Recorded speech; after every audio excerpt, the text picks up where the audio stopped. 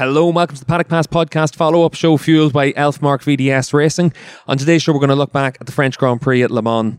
Steve English, David Emmett, Neil Morrison, Adam Wheeler on the show today. And David, it was another weekend where obviously across all three classes we had lots of action all the way, but this was a very tricky weekend, especially for the Moto3 and Moto2 riders, given the changeable conditions. Yeah, but on the other hand, I suppose, I mean, the great thing about the weekend was we got one wet race, one dry race, and one flag-to-flag race. So you got a little bit of everything.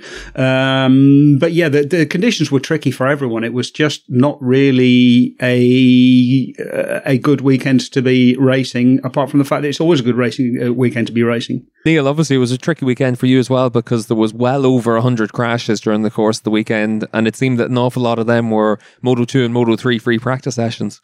Yeah, I think we had 117 crashes in the three Grand Prix categories before we even get to Moto E, where there was a load more there as well. I think that's the third highest number that we've had in the modern era at any race. So even by Le Mans standards, this was an expensive weekend for the teams and for the manufacturers, repairing that carbon fiber.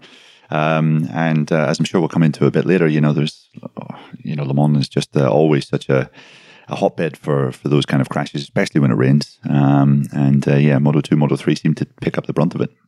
And Adam, what did you make of the weekend? What was your big takeaway from it? I think, the debate over whether Pedro Acosta is Marc Marquez version 2.0 continues pretty strongly, doesn't it? I mean, not only has he got a fierce World Championship lead, but he manages to fall off after trying a somewhat experimental line into turn 3. Obviously hadn't read the script when it came to Le Mans, or, maybe on the PlayStation, that corner is slightly easier than in real life. And, it was his first visit to the track, of course. And, still managed to pass a lot of people in crazy conditions and finish the race in the top 10. So the jury is very much still out, but very, very, on the side of Acosta being a bit of a wonder kid. The jury's out on Pedro Acosta. He got a 54-point lead, Adam. He's only had 5 Grand Prix. Yeah, he still extended his championship lead even after a really tough weekend. Listen, ask Fabio Quartararo about winning and heading a championship in the first phase of the season, and then where he finishes at the end, and then let's see if he does it. Well, I'll tell you what, I do happen to know there's one MotoGP commentator, I'm not going to name names on who it is, that put money on Pedro Acosta at the start of the year and has already cashed out his bet because he didn't fancy taking on the risk for the full season, but he's already made a pretty penny off Pedro Acosta. So as far as he's concerned, he's already a world champion. So, Acosta keeping on this kind of form, Steve, let's wait and see what happens. The moral of that message is, what do commentators know? We know fuck all, mate. But I tell you what, this was the first time where we really saw Pedro Acosta have that bit of difficulty as well, lad, during the race with the crash. Obviously, you look at, everyone talks about Qatar 2 coming from pit lane, this, that and the other. There was no pressure on him in Qatar 2. There was pressure on him this weekend. This was a weekend where, you could make a mistake, you could lose a lot of points, but instead he made a mistake, and it was arguably all the other experienced riders that made bigger mistakes. I mean, aside from all the the attributes and the fantastic things you can see around Acosta, there's two kind of lovely, I don't know what word to describe it, things to chart, in his learning, because, not only is he for the second race in a row, well, actually, after Portugal, having to deal with getting the intricacies of a new track together and, largely struggling through practice and qualification and burying himself far down on the grid, and then making a decent recovery through the race. But then also you can see from the way he's riding that he is very much still learning his craft against, some of the best opposition. And we can talk about, the relative strength of Moto3 this year in 2021 compared to previous seasons. Is Acosta really a shining, unique talent, or, is his rivals in this particular season somewhat softer compared to maybe the Arbolinos or the Mirs or whoever of the past in Moto3? But watching him, you see him learning and you see him visibly progressing, and that's very fun. One of the interesting things is, I mean, the step from, the CEV Moto3 to World Championship Moto3 is not that big, because, you're on more or less the same bike. You're going to a lot of the same tracks, so you don't have so much to learn. but this was a proper wet race. So, and I don't think that Acosta has had much experience in the wet, because we didn't have very many wet races last year. I don't know about in the CV. I don't think they had very many wet races.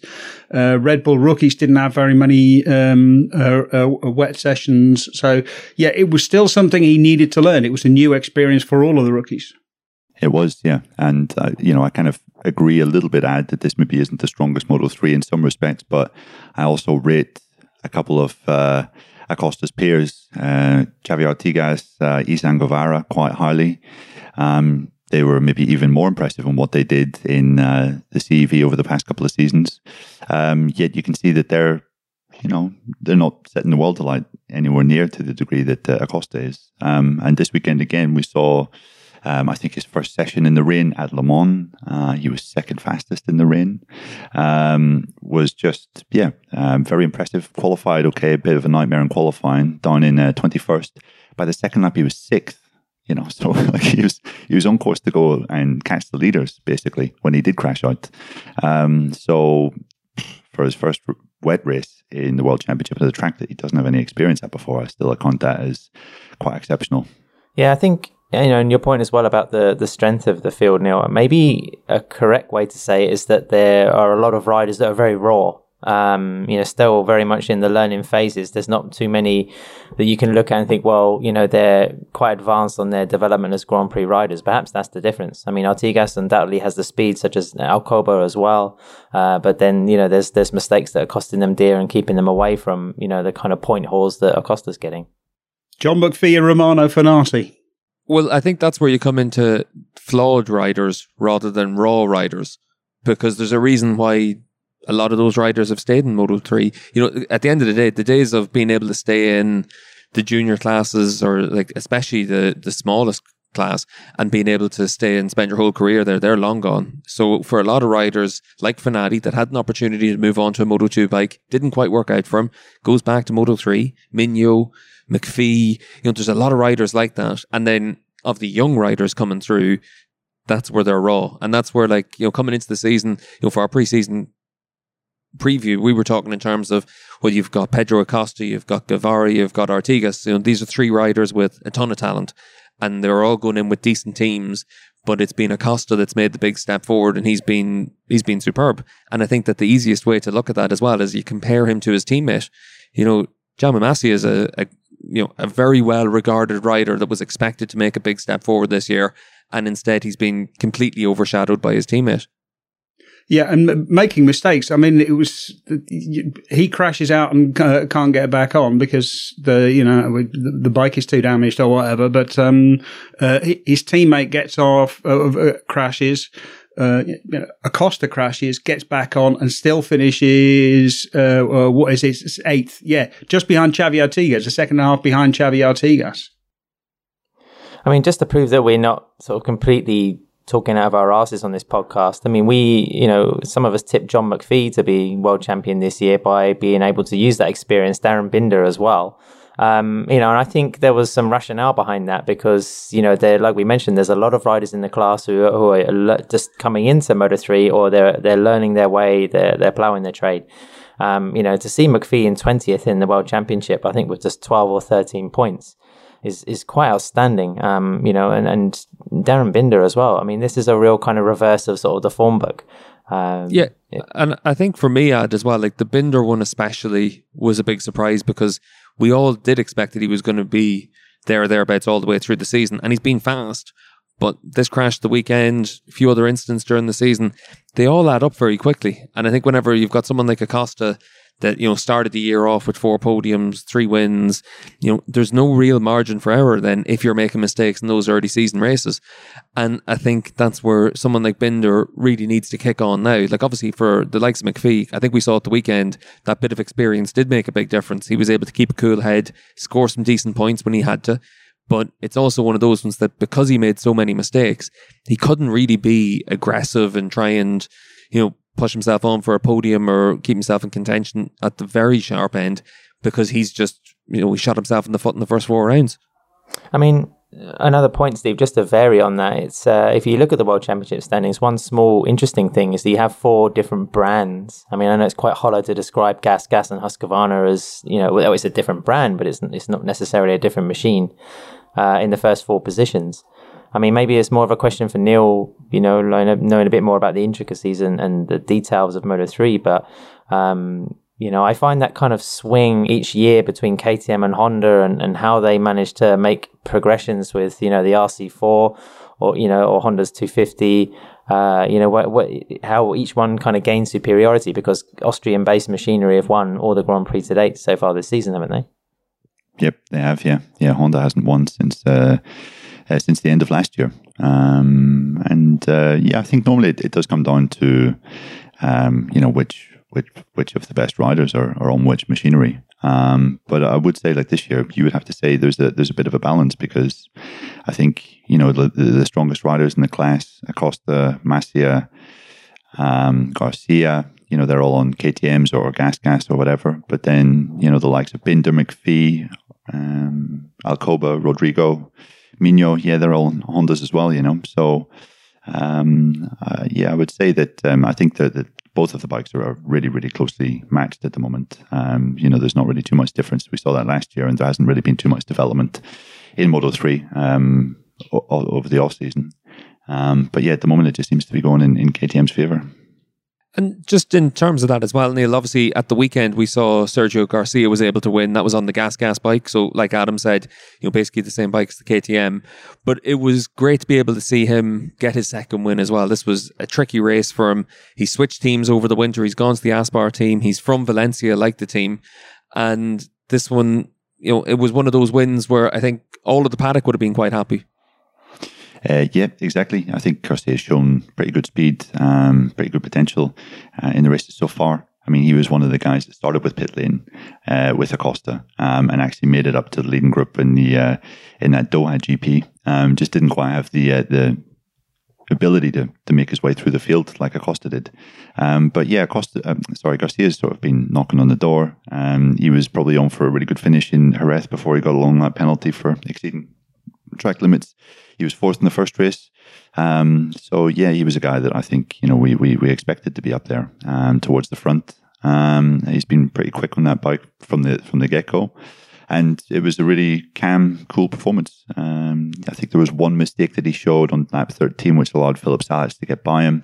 But basically, Garcia responded immediately and looked pretty comfortable, able to manage that gap to Salac behind. So, it was a clever win, a strong win, and I kind of foresee Garcia going on a bit of a roll. I think he's second in the championship now, so good platform for him to build on for the rest of the year. It wasn't much of a surprise to see Garcia able to do that. He's obviously shown a lot of speed at different times in the past, but the other 2 riders on the podium, David, that was a surprise for everyone. Yeah, I mean, Filip Salac is one of those riders who's been sort of there and thereabouts a few times that you really thought, okay, there is definitely something there, but to finally get it, just an impressive ride. Both Salac and Rossi, having a Rossi on the podium, warmed the hearts of many, even if it was the wrong one. There was just really, really mature, smart, clever riding. I thought it was impressive. It was just, like keeping Ed while everyone else was going down around them. They did well. I have to say, I'm really glad that the Moto3 race was run in the wet. It was actually quite refreshing to see a Grand Prix where there wasn't 8 riders all going for podium spots on the last corner. I mean, that's the kind of excitement that you want on a weekly basis. But I think, it's like living in, I don't know, southern Spain or something where it's sunny 6.5 days out of 7 a week. When a bit of rain comes along, it's a change. It's something different. And you like to see riders with, using their skill rather than being closely pushed together by machinery or whatever else, or there wasn't a slew of penalties or riders who had shone through practice and qualification being chucked to the back of the grid just for a moment of slow riding during one session. There was a chance for riders to really show what they could do in very difficult conditions. It was cool. It was cool to watch. And more importantly, Ed, there was a chance for you to have your press release written before the race even finished. Thanks, Neil. Yeah, you uncovered my real motivations right away. We know what you meant. I do think, though, Ad's right on that as well, though, that it is nice whenever you get something a little bit different. It's why so many people like a flag-to-flag race in MotoGP. It's something where, the rider's mentality comes into it an awful lot more. It's not just about, being able to, especially in the Moto3 class, just being able to stay in the group and time your move to perfection. This is where it really comes down to who's able to adapt really well at any given moment. And I think that can be really refreshing at a lot of times. Yeah, I mean, next year we're going to see, next week, the next race we're going to see the same thing. We're back to normal because Mugello, because of its long straight, is prime slipstreaming territory. But it's still the scariest. Sorry, Steve. It's still the scariest race on the calendar for Moto3. I think. I mean, going into turn 1, when there's usually 10 to 12 of them all closely grouped, I still think somebody's going to go straight on or wipe out six of the others. It's fairly terrifying.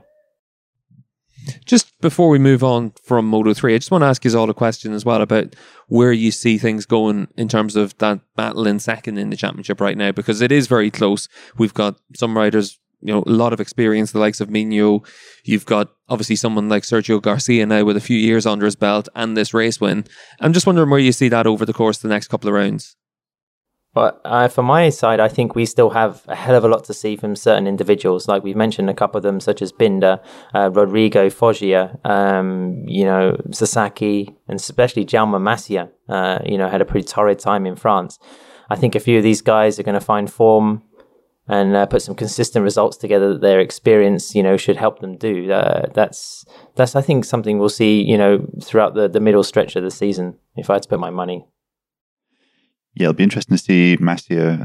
I think his team were testing in Barcelona just after Le Mans, and he wasn't there because of, I think he injured his hand in that crash. So it'll be interesting to see his physical condition for Mugello. But yeah, definitely I agree with Ad. I think, along with Garcia, I think the likes of Masia, Binder, McPhee are probably going to be the guys that, if there is going to be a group of riders that sort of reel Acosta in, you would have to imagine it would be from one of those guys.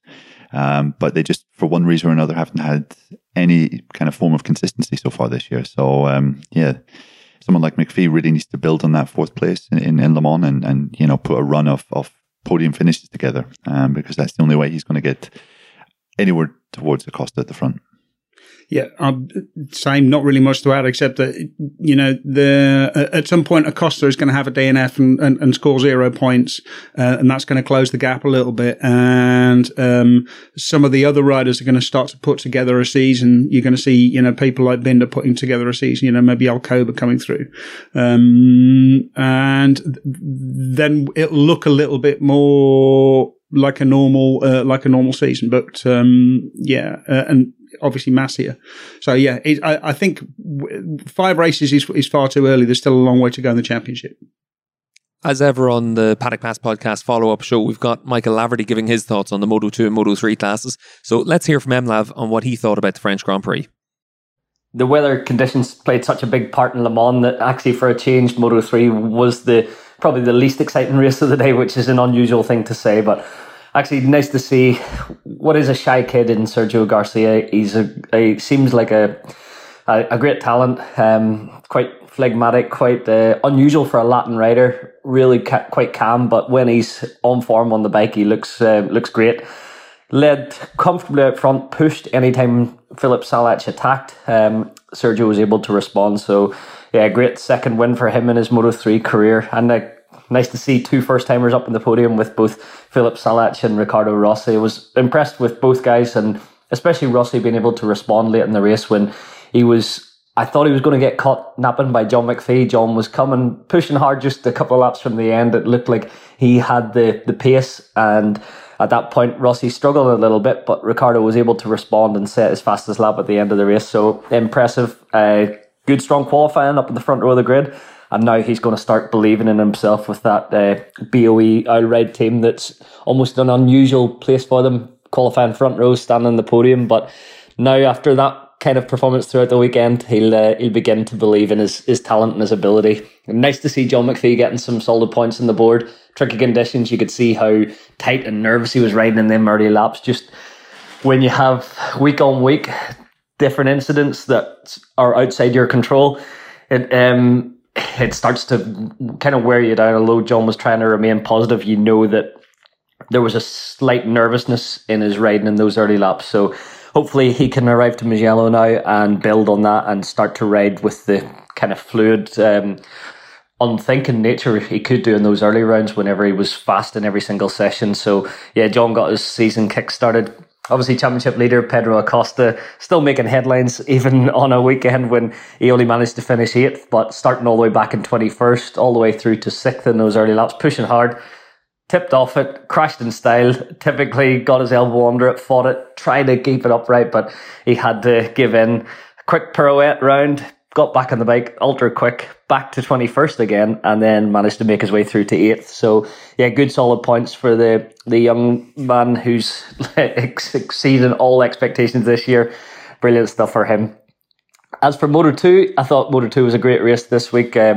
Ralph Fernandez again impresses his second win of the season, closes in on Remy Gardner at the top of the points. So Remy probably didn't think pre-season that he would only have a 1 point gap on his younger, less experienced rookie teammate, but Ral just keeps impressing us. His ability to lead from the front of the race and how hard he could push on. It was a dry track, slick tyres were the choice, no doubt, but there were still patches. You had to be careful. He was drifting it into the apex. He was riding with kind of that.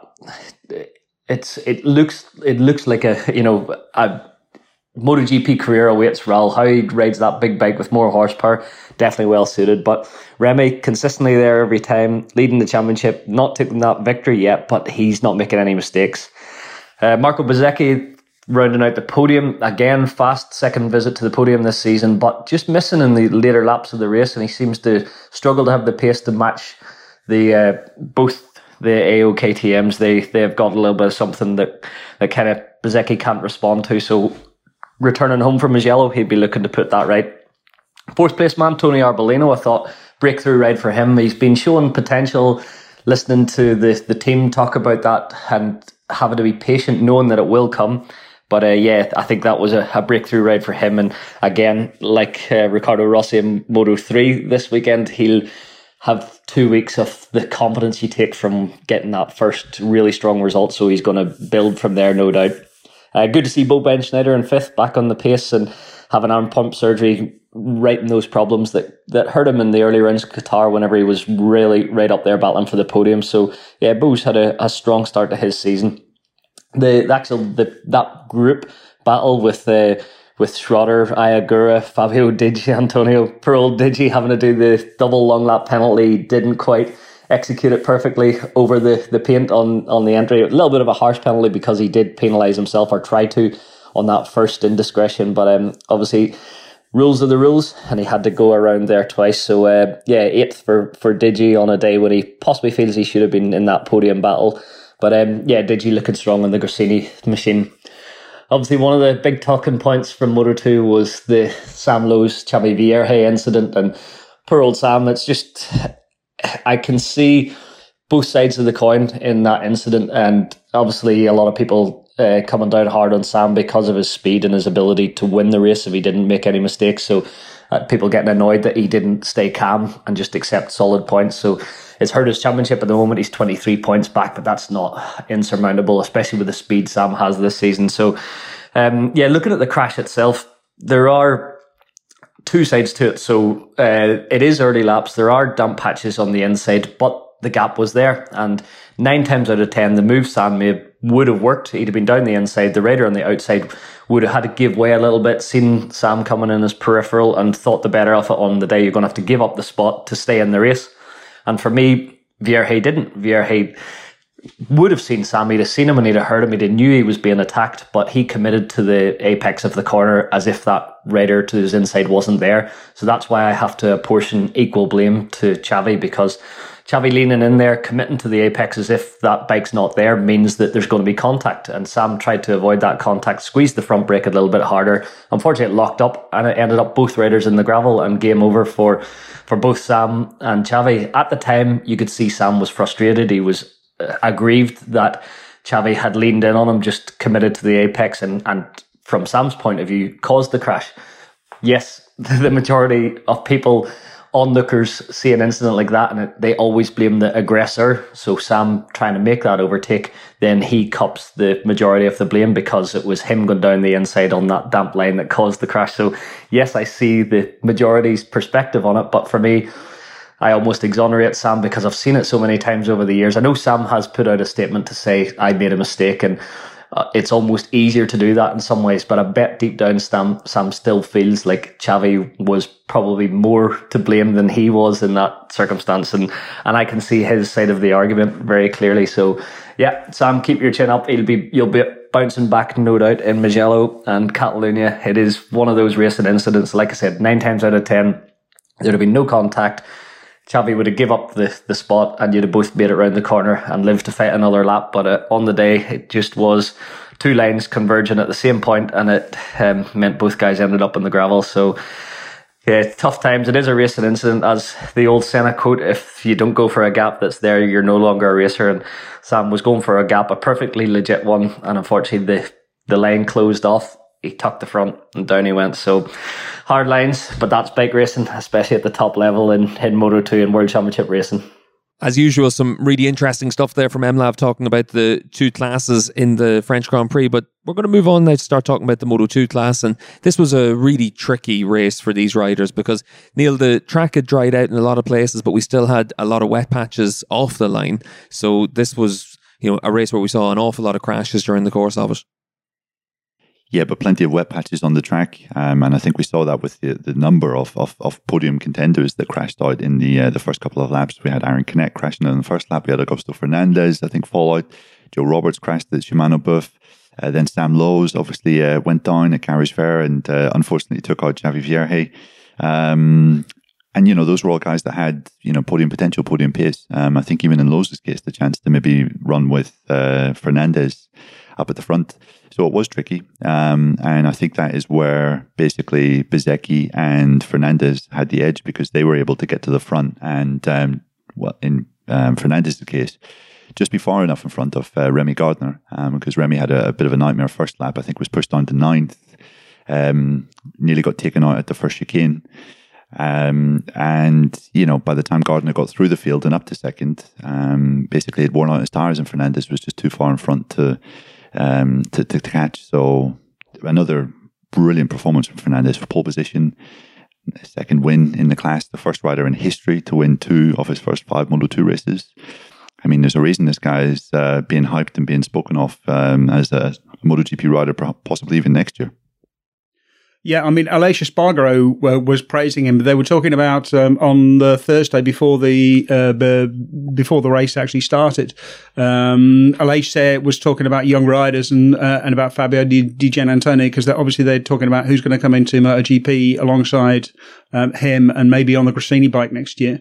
And he singled out Raul Fernandez, saying what he's doing is much more impressive than what Pedro Acosta has been doing because Acosta is riding basically the same bike he was riding last year, whereas Raul Fernandez has moved up a class. I think that's really, it is a big step, and it's a huge step, probably the biggest step in Grand Prix racing from Moto3 to Moto2, just because all of a sudden you've got a lot more weight, you've got, twice the horsepower, a lot more weight, a completely different kind of riding. You've got you can spin the rear with the power, the braking is much more difficult. It really is very different discipline. If we saw Fernandez step up, like it was a press release came up in a few weeks, would we think that was premature? I mean, we've heard what Aleix thinks, but what about our opinions? I mean, I kind of think he could do with having another year. Of course, unless he wins every other race, in the next 2 months and is looking good for the championship, because then why would you stick around? Well, the one thing to remember as well is he's going to be 21 next year. So, he's a guy with a lot of Moto3 experience. And we saw plenty of guys move up after only 1 year of Moto2 as well. Obviously, that was in the 600 era more than right now. But at the end of the day, if he moves up, it's in all likelihood on a KTM. And we've talked about it in the past about, the Tech 3 seats. If he was to replace Liccuona, you would think of it as being a potential upgrade. So I wouldn't be surprised in the slightest if it happened. I also wouldn't be surprised if KTM decided he needed another year of seasoning, just because even though he's won these last 2 races, you're still waiting for that real moment whenever he's the fastest rider in the class or something like that. It's quite competitive in Moto2 at the minute, but I think, maybe in a few rounds you get a clearer picture of exactly where he sits. I think you look at the MotoGP riders, the current ones that had 1 year in Moto2 and stepped up, were kind of fast-tracked through that class. Vinales, Mir, they certainly didn't disgrace themselves in their first season in MotoGP. And in fact, you probably looked at it then and thought, yeah, that was the right thing to do, because it got them up to sort of race winning speed, and in Mir's case, championship winning speed, a lot quicker than if they had sat around and waited for, the contract cycle to favour them to get a space in MotoGP. So, what Fernandez is doing is seriously impressive. A few races ago, I would have said, nah, it's too soon. But what he's doing now, he's 1 point off the championship lead after 5 races. And yes, there's obviously going to be a lot more difficult tracks to go to. He mentioned Mugello because I think Mugello was a track that he only had 1 year of experience in Moto3. We didn't go there last year. So, tougher times ahead for Fernandez for sure, but this is quite an exceptional opening. And he's a tall lad now. I think his stature would be the right one for a MotoGP machine. But it's, as much as you're talking about ability, and a hot young rider, hot opportunity, you do have to wait for that door to open, don't you? If he was to take the second saddle with Aprilia, for example, would that be a decent move for a young rider? Or, undoubtedly Aprilia have improved in 2021 so far. I think it would be a good move. The Aprilia is obviously a very competitive package at the moment. But Fernandez was explicit after the race and said, I'm going to do what KTM tell me to do. He said that basically he feels 2 years in every Grand Prix class, at least 2 years is beneficial. So he is very happy with his team, happy with his engineers, and just feels completely at home in Aki Ayo's setup at the moment. But he said it depends on KTM.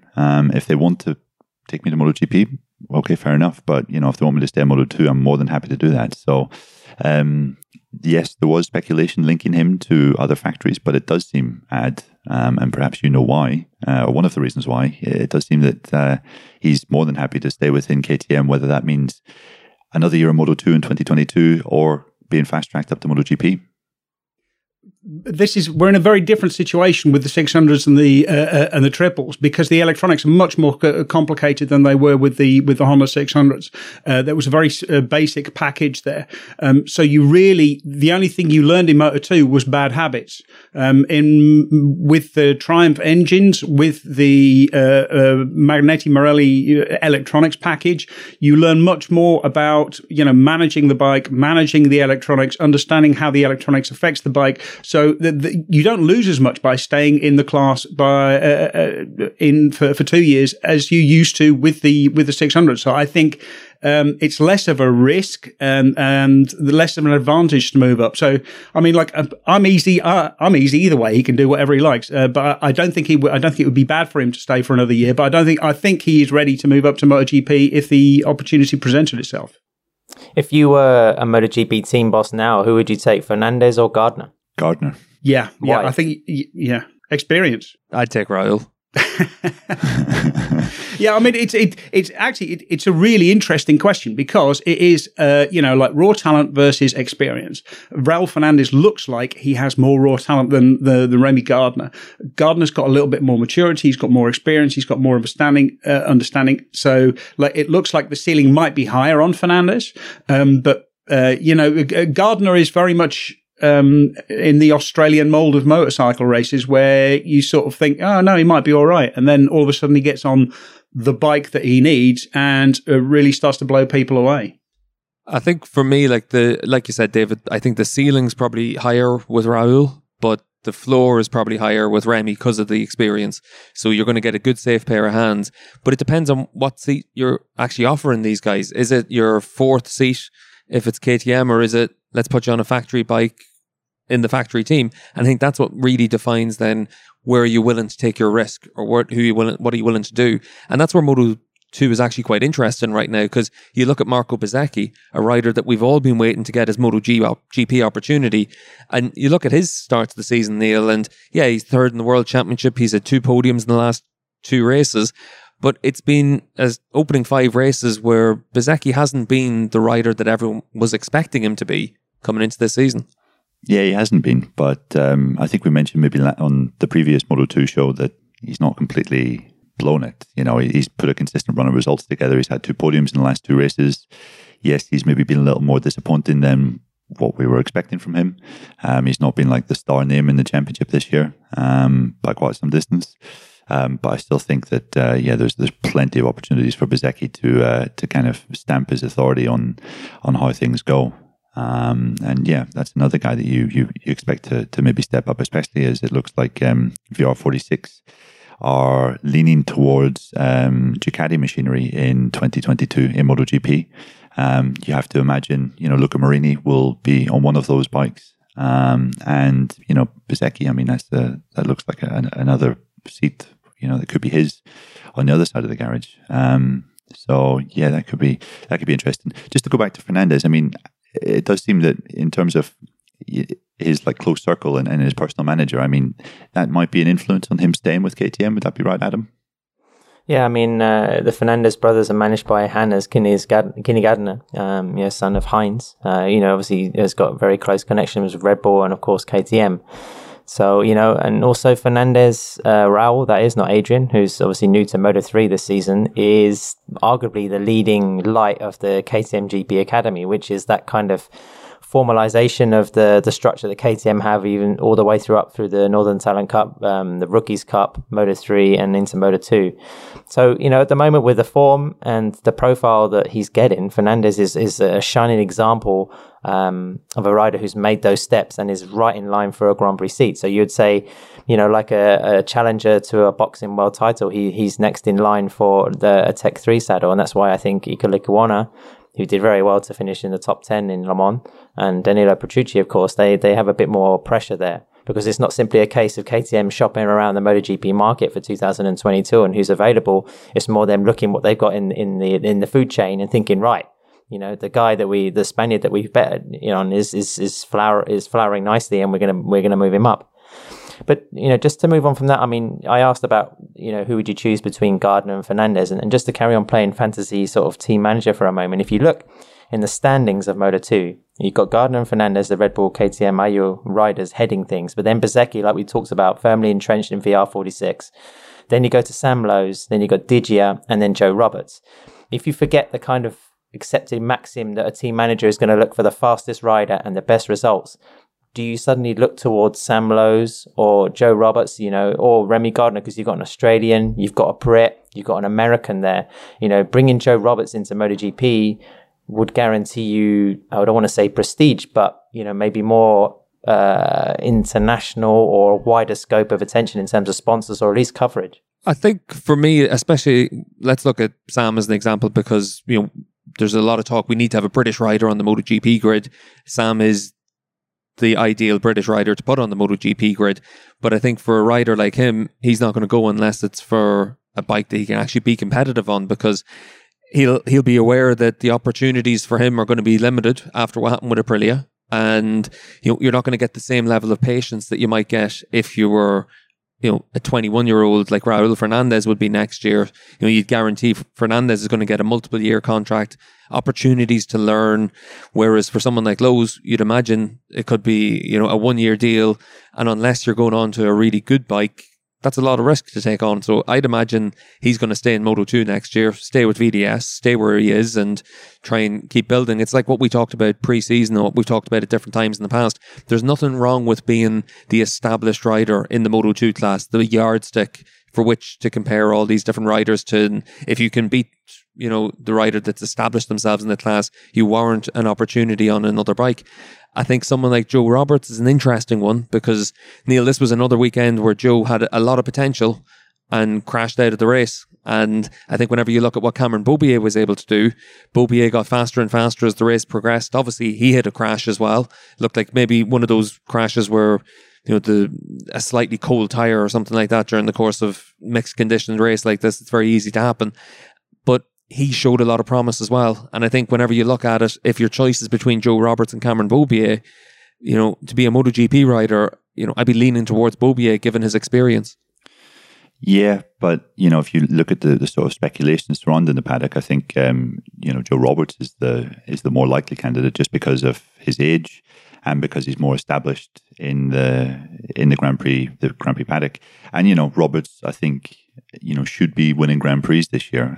He certainly was challenging for a Grand Prix win at Le Mans before he crashed out. Beaubier, I think that might take another year. What Beaubier is doing at the moment is really impressive. I think it shows just the caliber of rider that Cameron is. That he's fighting for top sixes in his fifth race in the Moto2 class. But yes, Roberts hasn't won races this year, but he's shown capabilities. Plus, from what you hear, yes, he kind of turned down that Aprilia chance at the end of last year, but Aprilia still very much remain interested in Joe. Obviously got American Red Bull deal this year, which is quite a big thing for an American athlete, and has been very, very fast. And as I said, I do expect Joe to be kind of one of those regular podium contenders from here on. So I would say at this time, if you're putting an American in MotoGP, Roberts looks the more likely candidate. Roberts has another thing going for him, which is that his parents are British. So you've got the UK angle, a bit like we had with John Hopkins. It helps to sell it to BT Sport, for example. Joe Roberts deserves it just on merit alone. He's a good enough rider, but he also has this, he's important for the US market. He's important for the UK, or he can be important. He can help with the UK market. So I think that's good. And I think exactly as Steve said about Sam Lowes. Sam Lowes is only going to go up on a top bike, and he's only going to get a top bike if he just dominates, if he dominates the championship. He's also got the right name, Dave. If you're an American, you got a name like Roberts in Grand Prix racing, then you're already, that's got to be half a second a lap. I think just one more point to make. It's my opinion. It's partially informed, of course, but I think for a lot of British MotoGP fans who might be slightly frustrated as to why there are no riders in the Premier class, and what can be done to kind of filter young talent into Grand Prix rather than say there's a superbike route, is to try and have something like the American racing team. If there was a British racing team that concentrated on filtering British products into the Moto2 stage and that final preparatory step before MotoGP, then that's essentially what we need. If there's somebody listening to this with mega, very, very deep pockets and, wants to get involved, then set up a Moto2 team, because that's going to be the best chance that we have of getting younger riders into, the Grand Prix setup and to that final step, I think. Yeah, and when you look at the American racing team, it's not just a presence in Moto2. They've set up the American Racing Academy over in the States.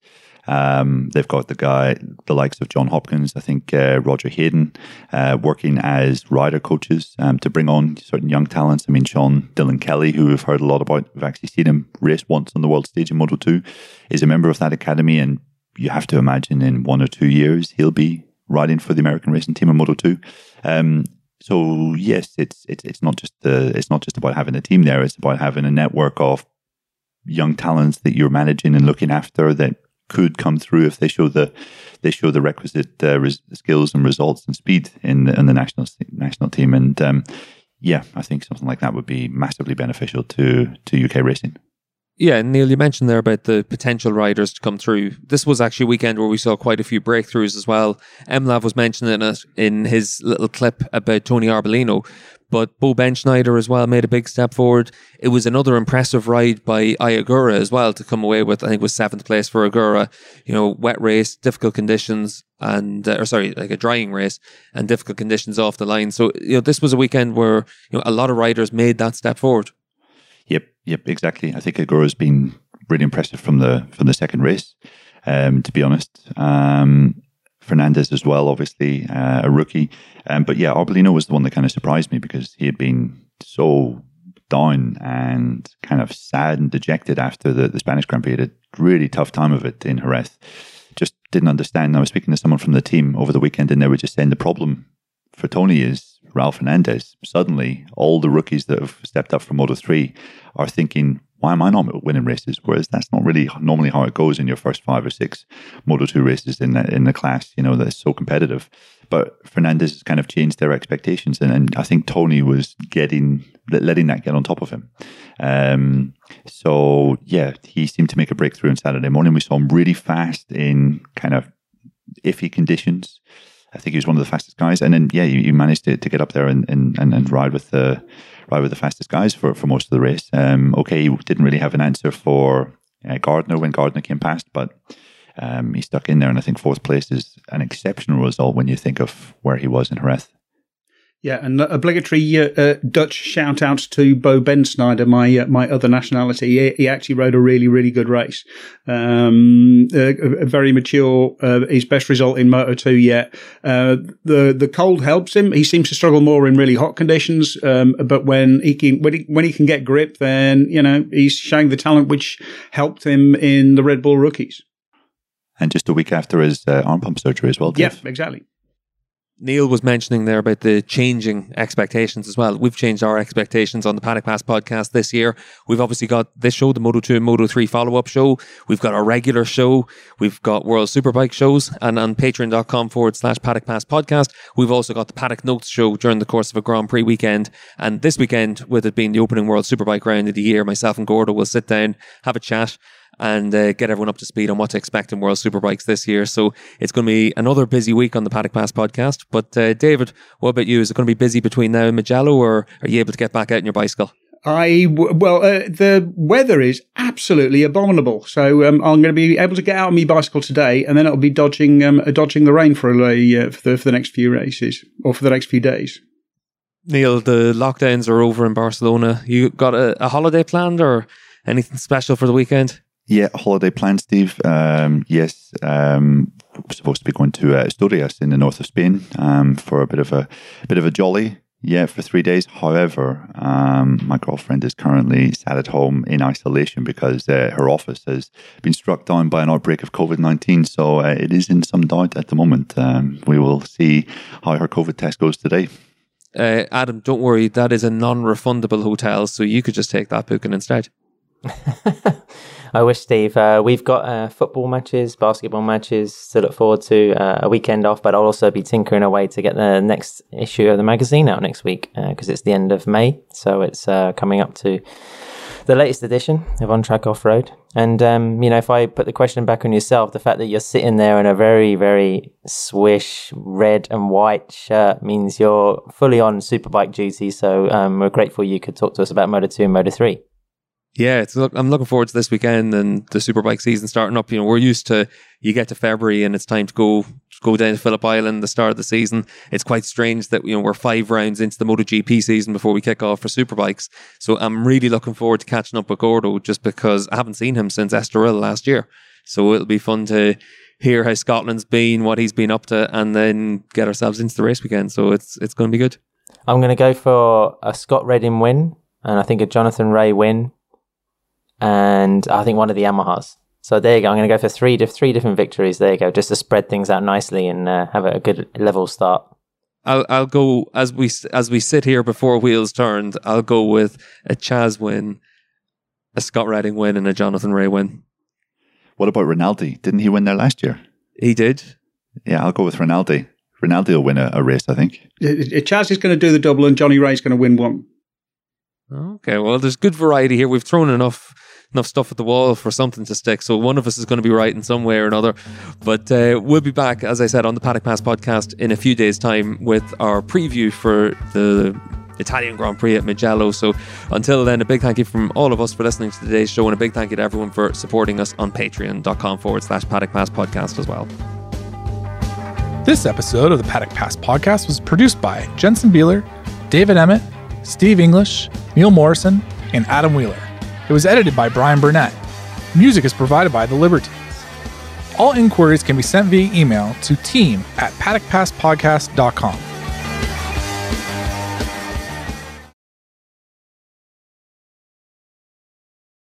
All the guys going on in slick tires. There was no other real option, I think, for the race. But as you said, plenty of wet. Sorry.